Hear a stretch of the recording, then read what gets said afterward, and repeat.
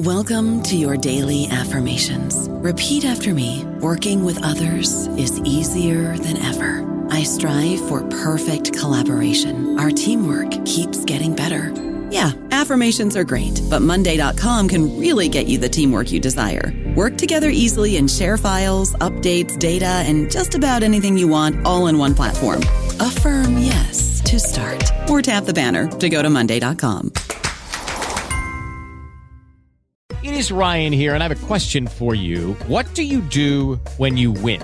Like, are you a fist pumper, a woohooer, a hand clapper, a high fiver? I kind of like the high five, but if you want to hone in on those winning moves, check out Chumba Casino. At ChumbaCasino.com, choose from hundreds of social casino-style games for your chance to redeem serious cash prizes. There are new game releases weekly, plus free daily bonuses. So don't wait. Start having the most fun ever at ChumbaCasino.com. No purchase necessary. VGW. Void where prohibited by law. See terms and conditions. 18+.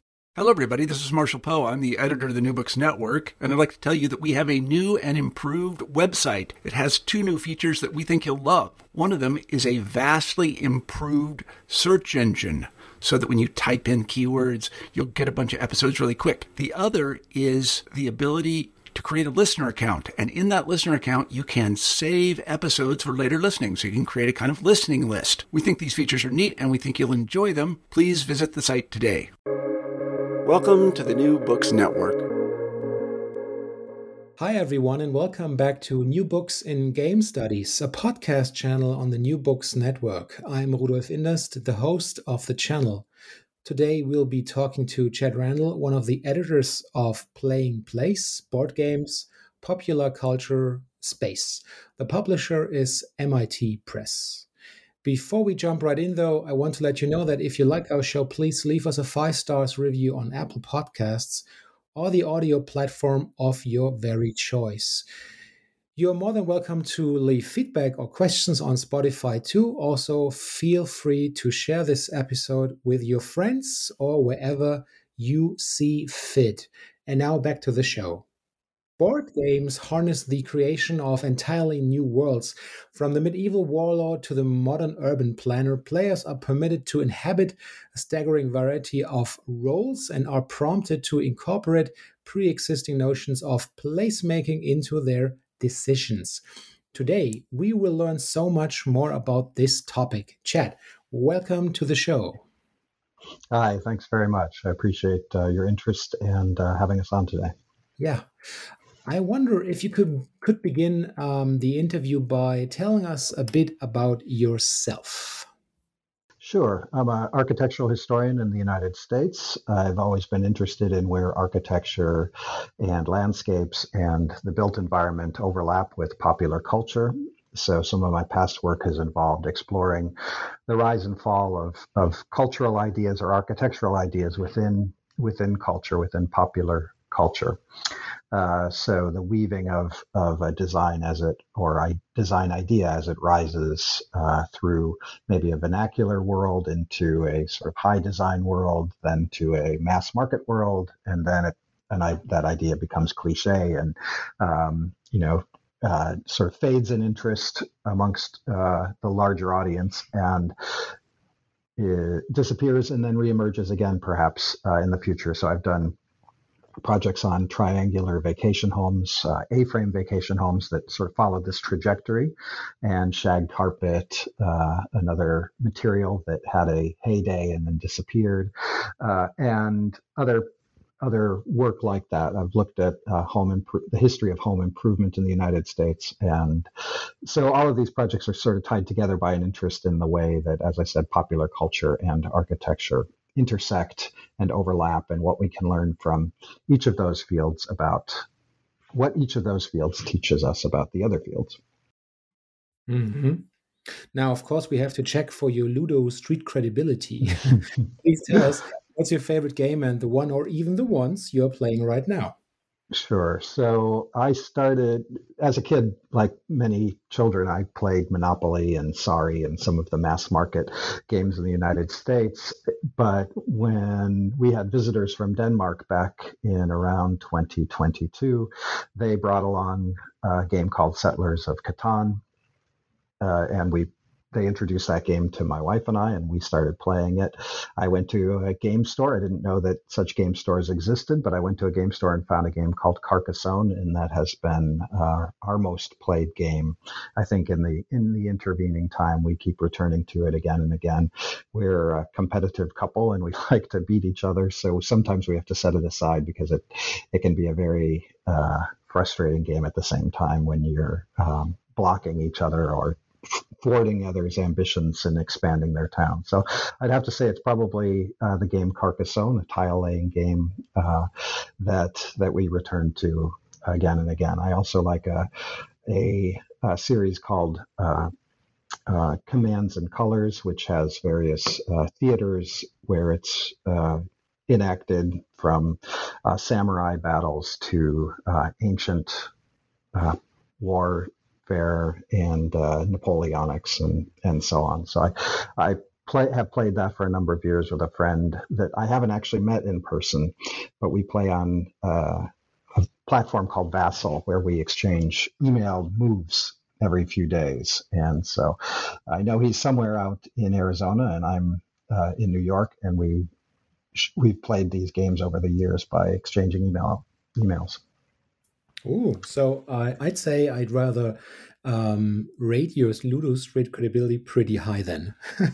Fairly. I mean, I like to play. I like to think I like very complex and deep games, and I can tackle them. But I seem to return to the games that can be played in an evening or in an hour, a couple hours. Now, your book Playing Place delves into the intriguing relationship between board games and the built environment. So, what inspired you to explore this unique intersection of gaming and architecture?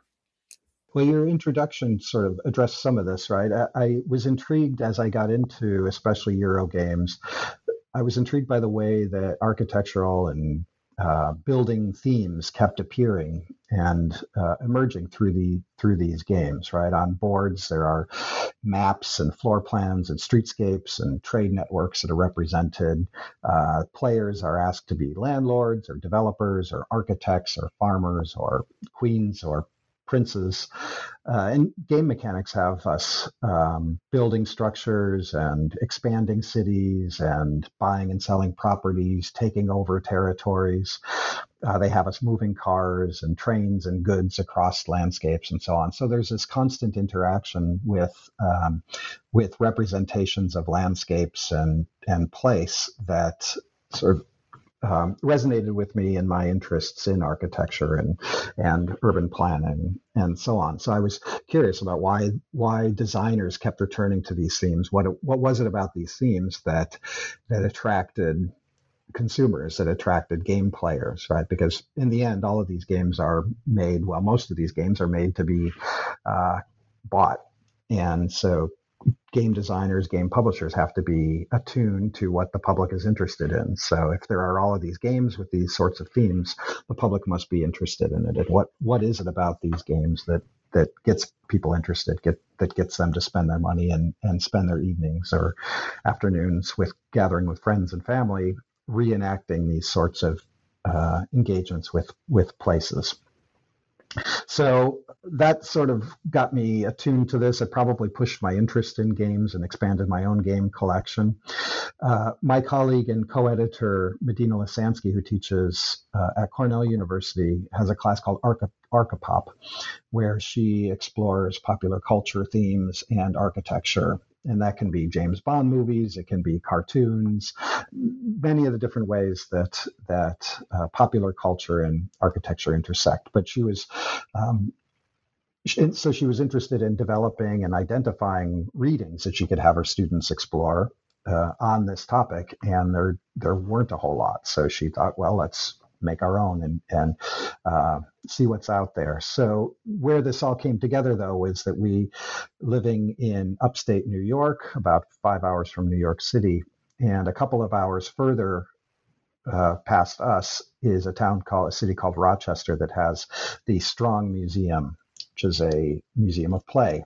And in their archives, in their basement rolling shelves, they've got thousands and thousands and thousands of board games. I think it's something like 10,000 board games.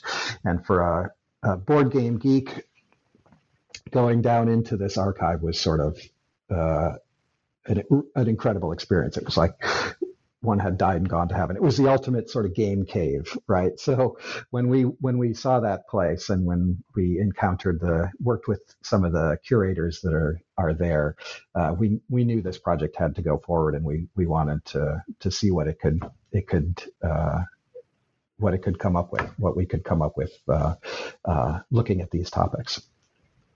Yeah, this is actually building a perfect bridge to my next question, because the collection of essays in the book covers a wide range of topics related to board games and, of course, their impact on perceptions of space.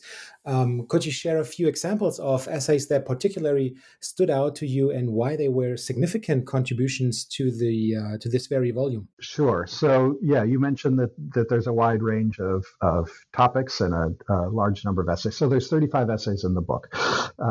Yet it's still a fairly concise book. The essays range from about 800 to 1,000 words, and they are authored by a great collection of scholars and thinkers and writers, people that are interested in board games, people that are interested in architecture, people from the game studies world, people from architectural history, landscape architecture, and people that just we encountered and came across who have thought about these issues and have been interested in them. So it's a difficult question to answer because of the range of essays and topics that are included. Just by way of example, I can talk about a few. Abigail Van Slyck wrote an essay about Buffalo Bill games that were released in the turn of the 20th century, late 1800s, that celebrated this mythological character of Buffalo Bill, but at the same time sort of perpetuated notions about what the frontier was.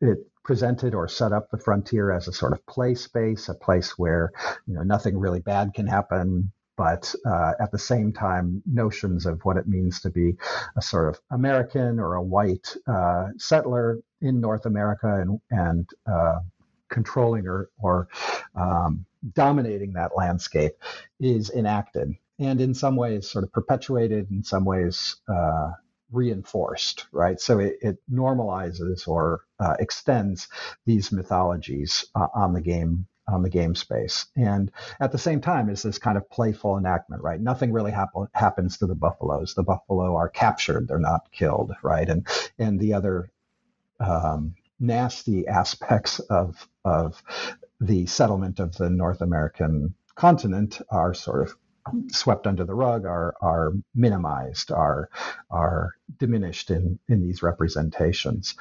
Many of our essays engage with games that present a historical environment or historic narrative, but the essays bring the story or bring the conversation back to the present and engage with the way that past is understood today or interpreted today.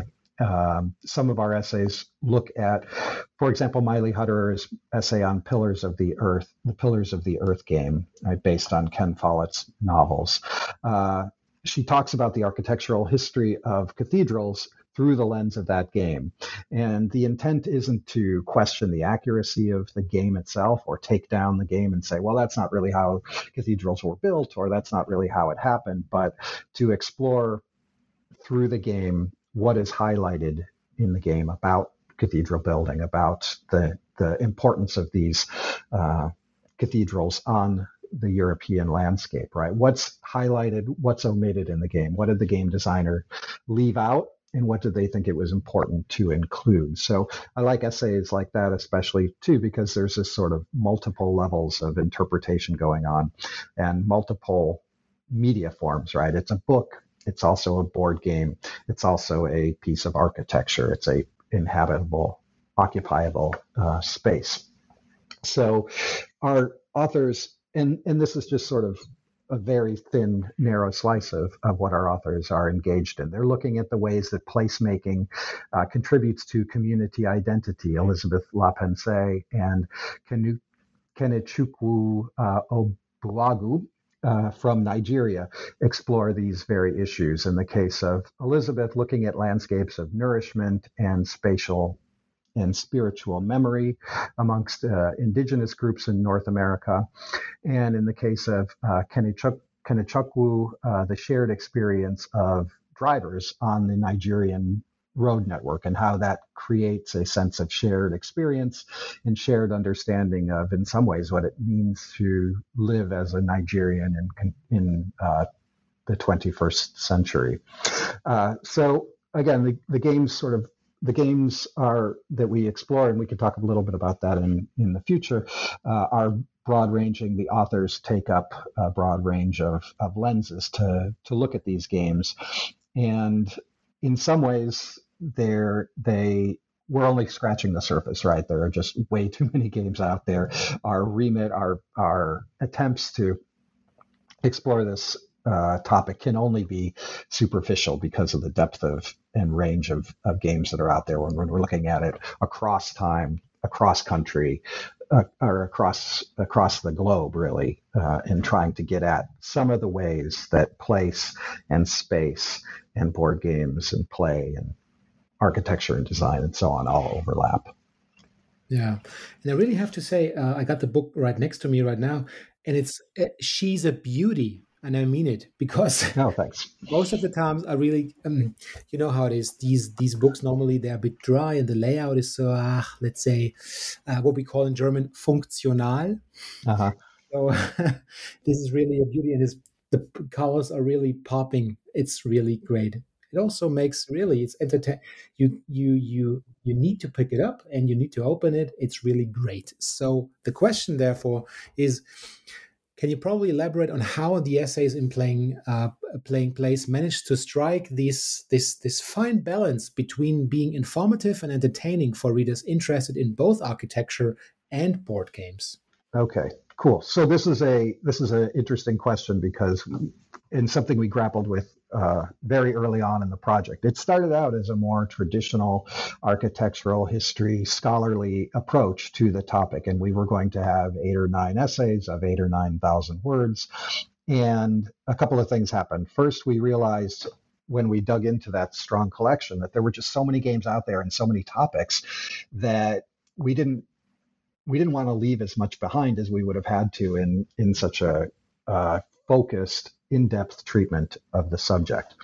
So we decided on a different format, a much shorter essays. As I mentioned, they're usually 1,000 words to the max. They often don't have citations. They are sometimes personal reminiscences. Sometimes they're a little bit more steeped in archival work. Sometimes they are just cutting the in on a narrow issue related to the game, and sometimes they try to bring in a number of different games. So we tried to stay quite open in the approach so that we could sit in that middle zone between those that are interested in games, the hobbyists, game scholars, and so on. And hobbyists are super reflective about their hobby, about their interests. They're a very curious group. Anybody that's been to some of the Board Game Geek forums, the website Board Game Geek, know that reading lists and debates about the sort of interaction of the game and the subject, especially if it's a historical subject, is a topic of great interest. So we wanted to appeal to those people and incorporate some of the perspectives of the gamer, at the same time not losing those interested in design, architecture, city planning, landscape history, and so on, that take into a topic a certain understanding of place, certain interpretive strategies for looking at space and looking at objects and so on. And so we thought that the emphasis on these short essays that we borrow from a website called Platform that specializes in these concise studies of architecture and place and so on in, again, 1,000-word format, and that argues, I think, that you can still have a sort of penetrating interpretation, a real exploration of a topic in a condensed essay, right? In something short and tight. We thought this format that could provide a taster, a sort of provocation, a space to open up the conversation and ask sometimes more questions than we're able to answer. We thought that format would be a good way to bring people into the topic and try to bring everybody along from these different areas.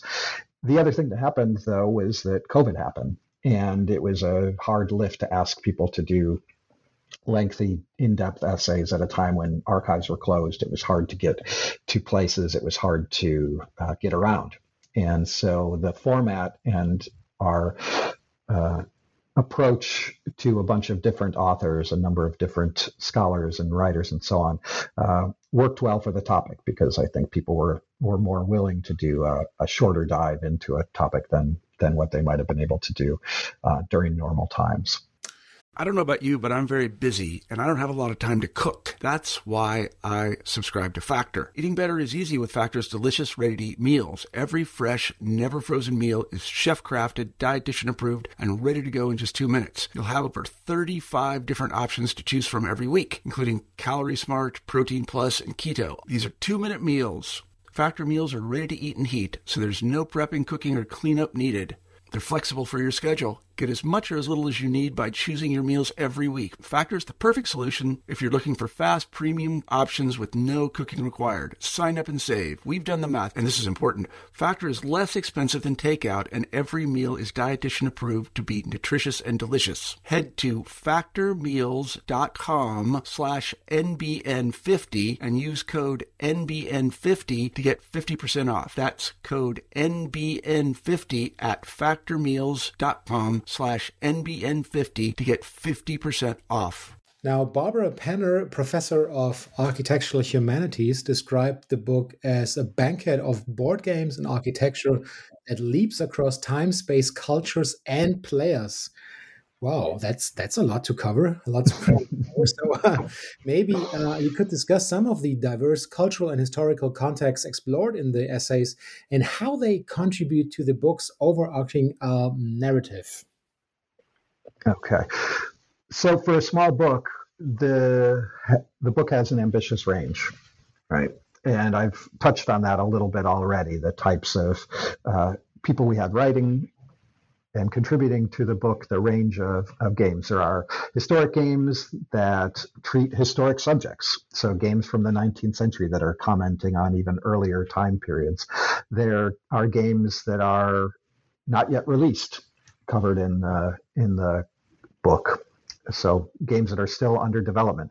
We cover well-known games like Clue and Monopoly. Monopoly doesn't have its own dedicated essay, but it, by its very nature, works its way into these sorts of discussions. And so for a relatively small book, the game has an ambitious range of topics. We've touched on this a little bit already. It covers historic games from the 19th century that themselves are talking about or exploring historic themes. It includes games that haven't been released yet, that are still under development. We cover well-known games like Clue and Monopoly. Monopoly doesn't have its own dedicated essay, but it invariably works its way into conversations and explorations of the topic of this nature, oftentimes because it's what the public, at least in the Western world, thinks of when they think about board games. We look at Euro games and the rise of Euro games, because this is where many of these explorations of place and space occur.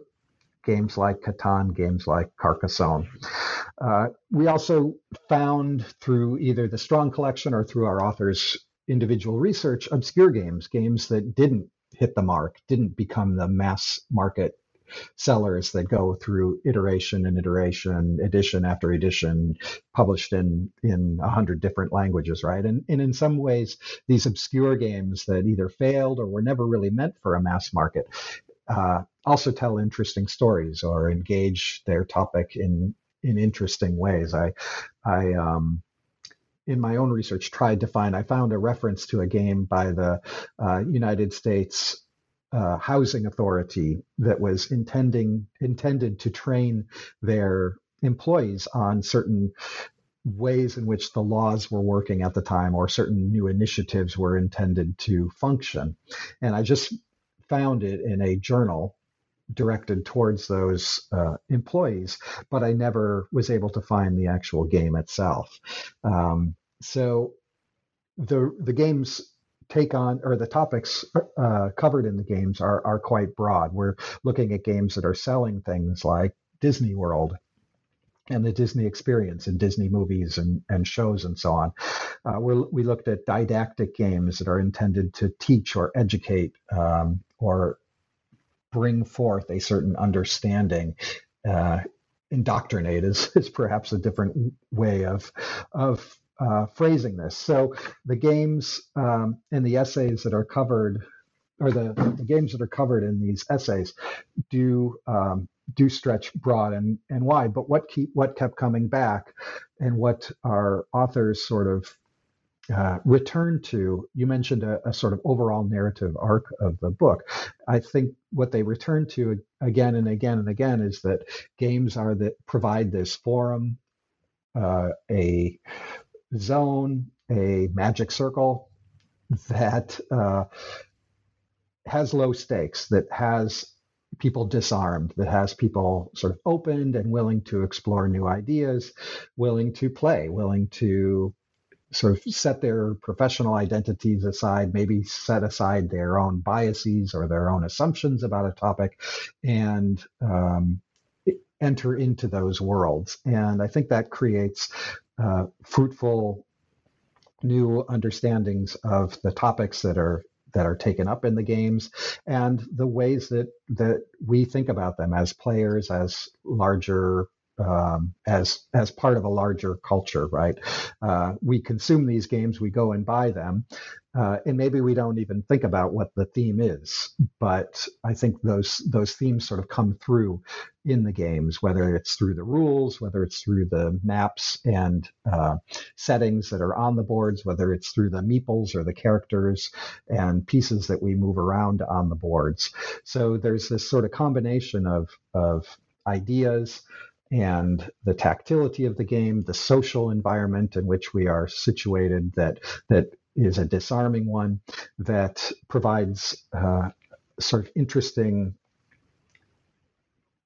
zone or area through which to explore these other topics that sometimes are given more weight or given more gravity, I think, when we approach them explicitly or exclusively through a sort of academic lens.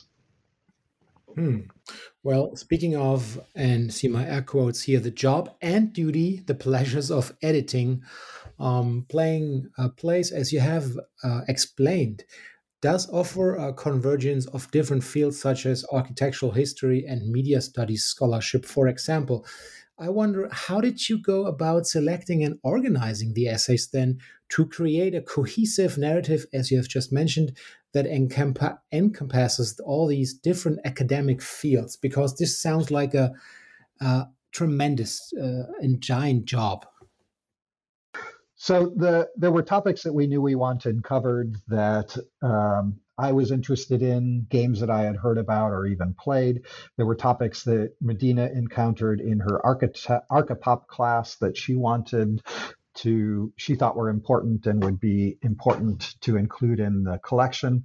There were scholars that we've read or taught in the past that had a certain sensibility and familiarity with popular cultural topics or architectural topics that we wanted to hear from and wanted to include, and perspectives that we wanted to include. So we did reach out to a number of authors and either proposed games that they might be interested in exploring that overlapped with their interests, or more broadly just said, this is what we're working on, this is the project we've taken on. Are there approaches that you might be interested in exploring? We also did a call in analog game studies and in other venues online that solicited and and through those received some proposals that we took on as essays. The way, though, that it came together was kind of like a conference comes together. We get essays in, or we get proposals for talks in, and we grouped them together. We had a certain set of themes that we thought were important, but then through that solicitation process, through the call for proposals, we had new ideas that our contributors came in with. So those sort of fell into these 8 themes, 8 groupings that we've sorted the essays into in the table of contents. But the reality is, a lot of the essays do address the sort of shared overlap between the game that they're taking up, or the group of games that they're taking up, and popular understandings of place, popular experiences with space and the exploration of that. Well, given the relevance of the book's themes to various academic disciplines, could you discuss how Playing Place might serve as a resource for educators, researchers, and students alike interested in exploring the intersection of board games, architecture, and urban culture in their own work or studies? Sure. So one of Medina's objectives was to get games and popular culture more situated or established within the field of architectural history as a serious topic. Of course, game scholars and people that are working in game studies, this is already a sort of assumption, right? That games are a valid, worthy topic of study. They are tools through which and media forms and texts through which we can understand the world, whether it's the past or the present. But Medina feels strongly that architectural history can learn much from the ways that architecture is reflected in popular culture and popular attitudes towards design. We also wanted to show the range of games that are out there, right? And even with 35 essays, I mentioned at the beginning, we're barely scratching the surface. And if we had more time and maybe a little bit more energy, we could have had 70 essays or more, right? There are just so many interesting games out there that are related to these issues, that have players doing things that either have embedded within them assumptions about place, or create a zone through which place can be explored.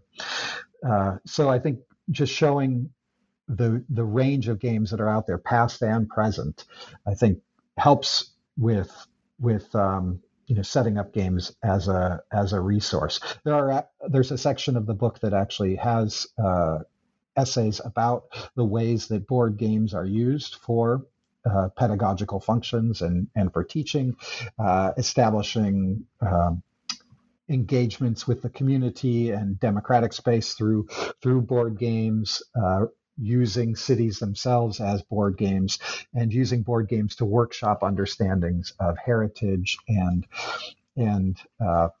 culture.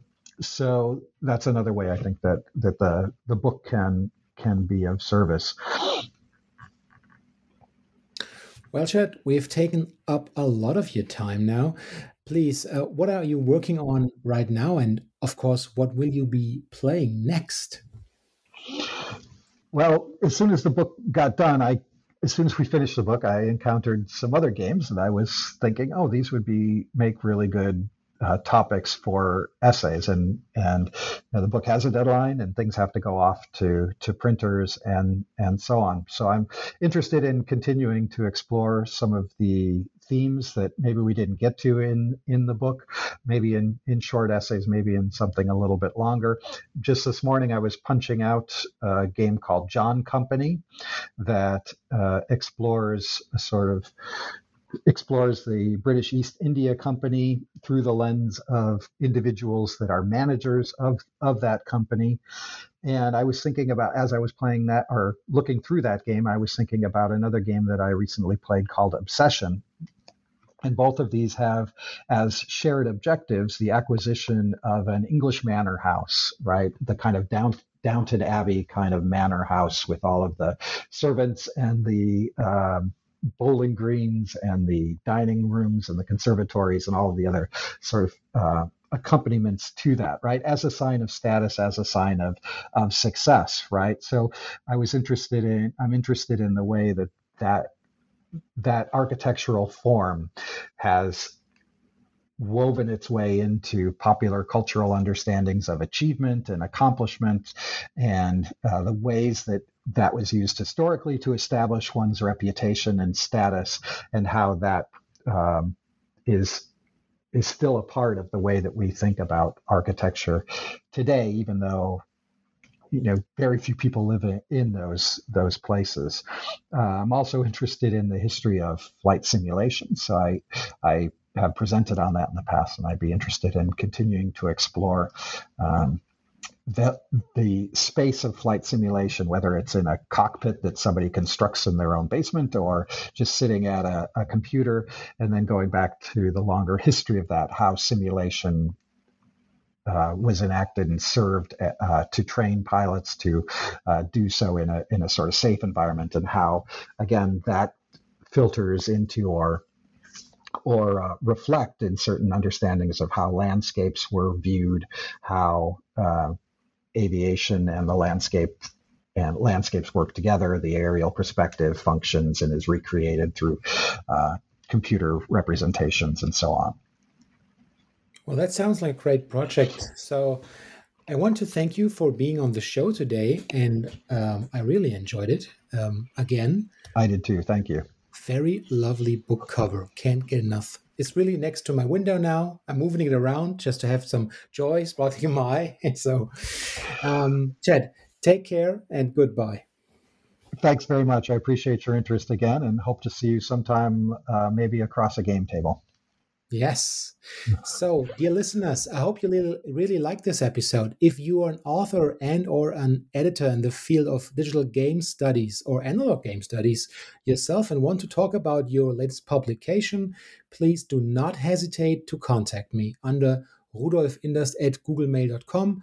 I can found practically anywhere. So, alternatively, please send me a direct message on social media. Please share this episode where you see fit again, and see you in a bit.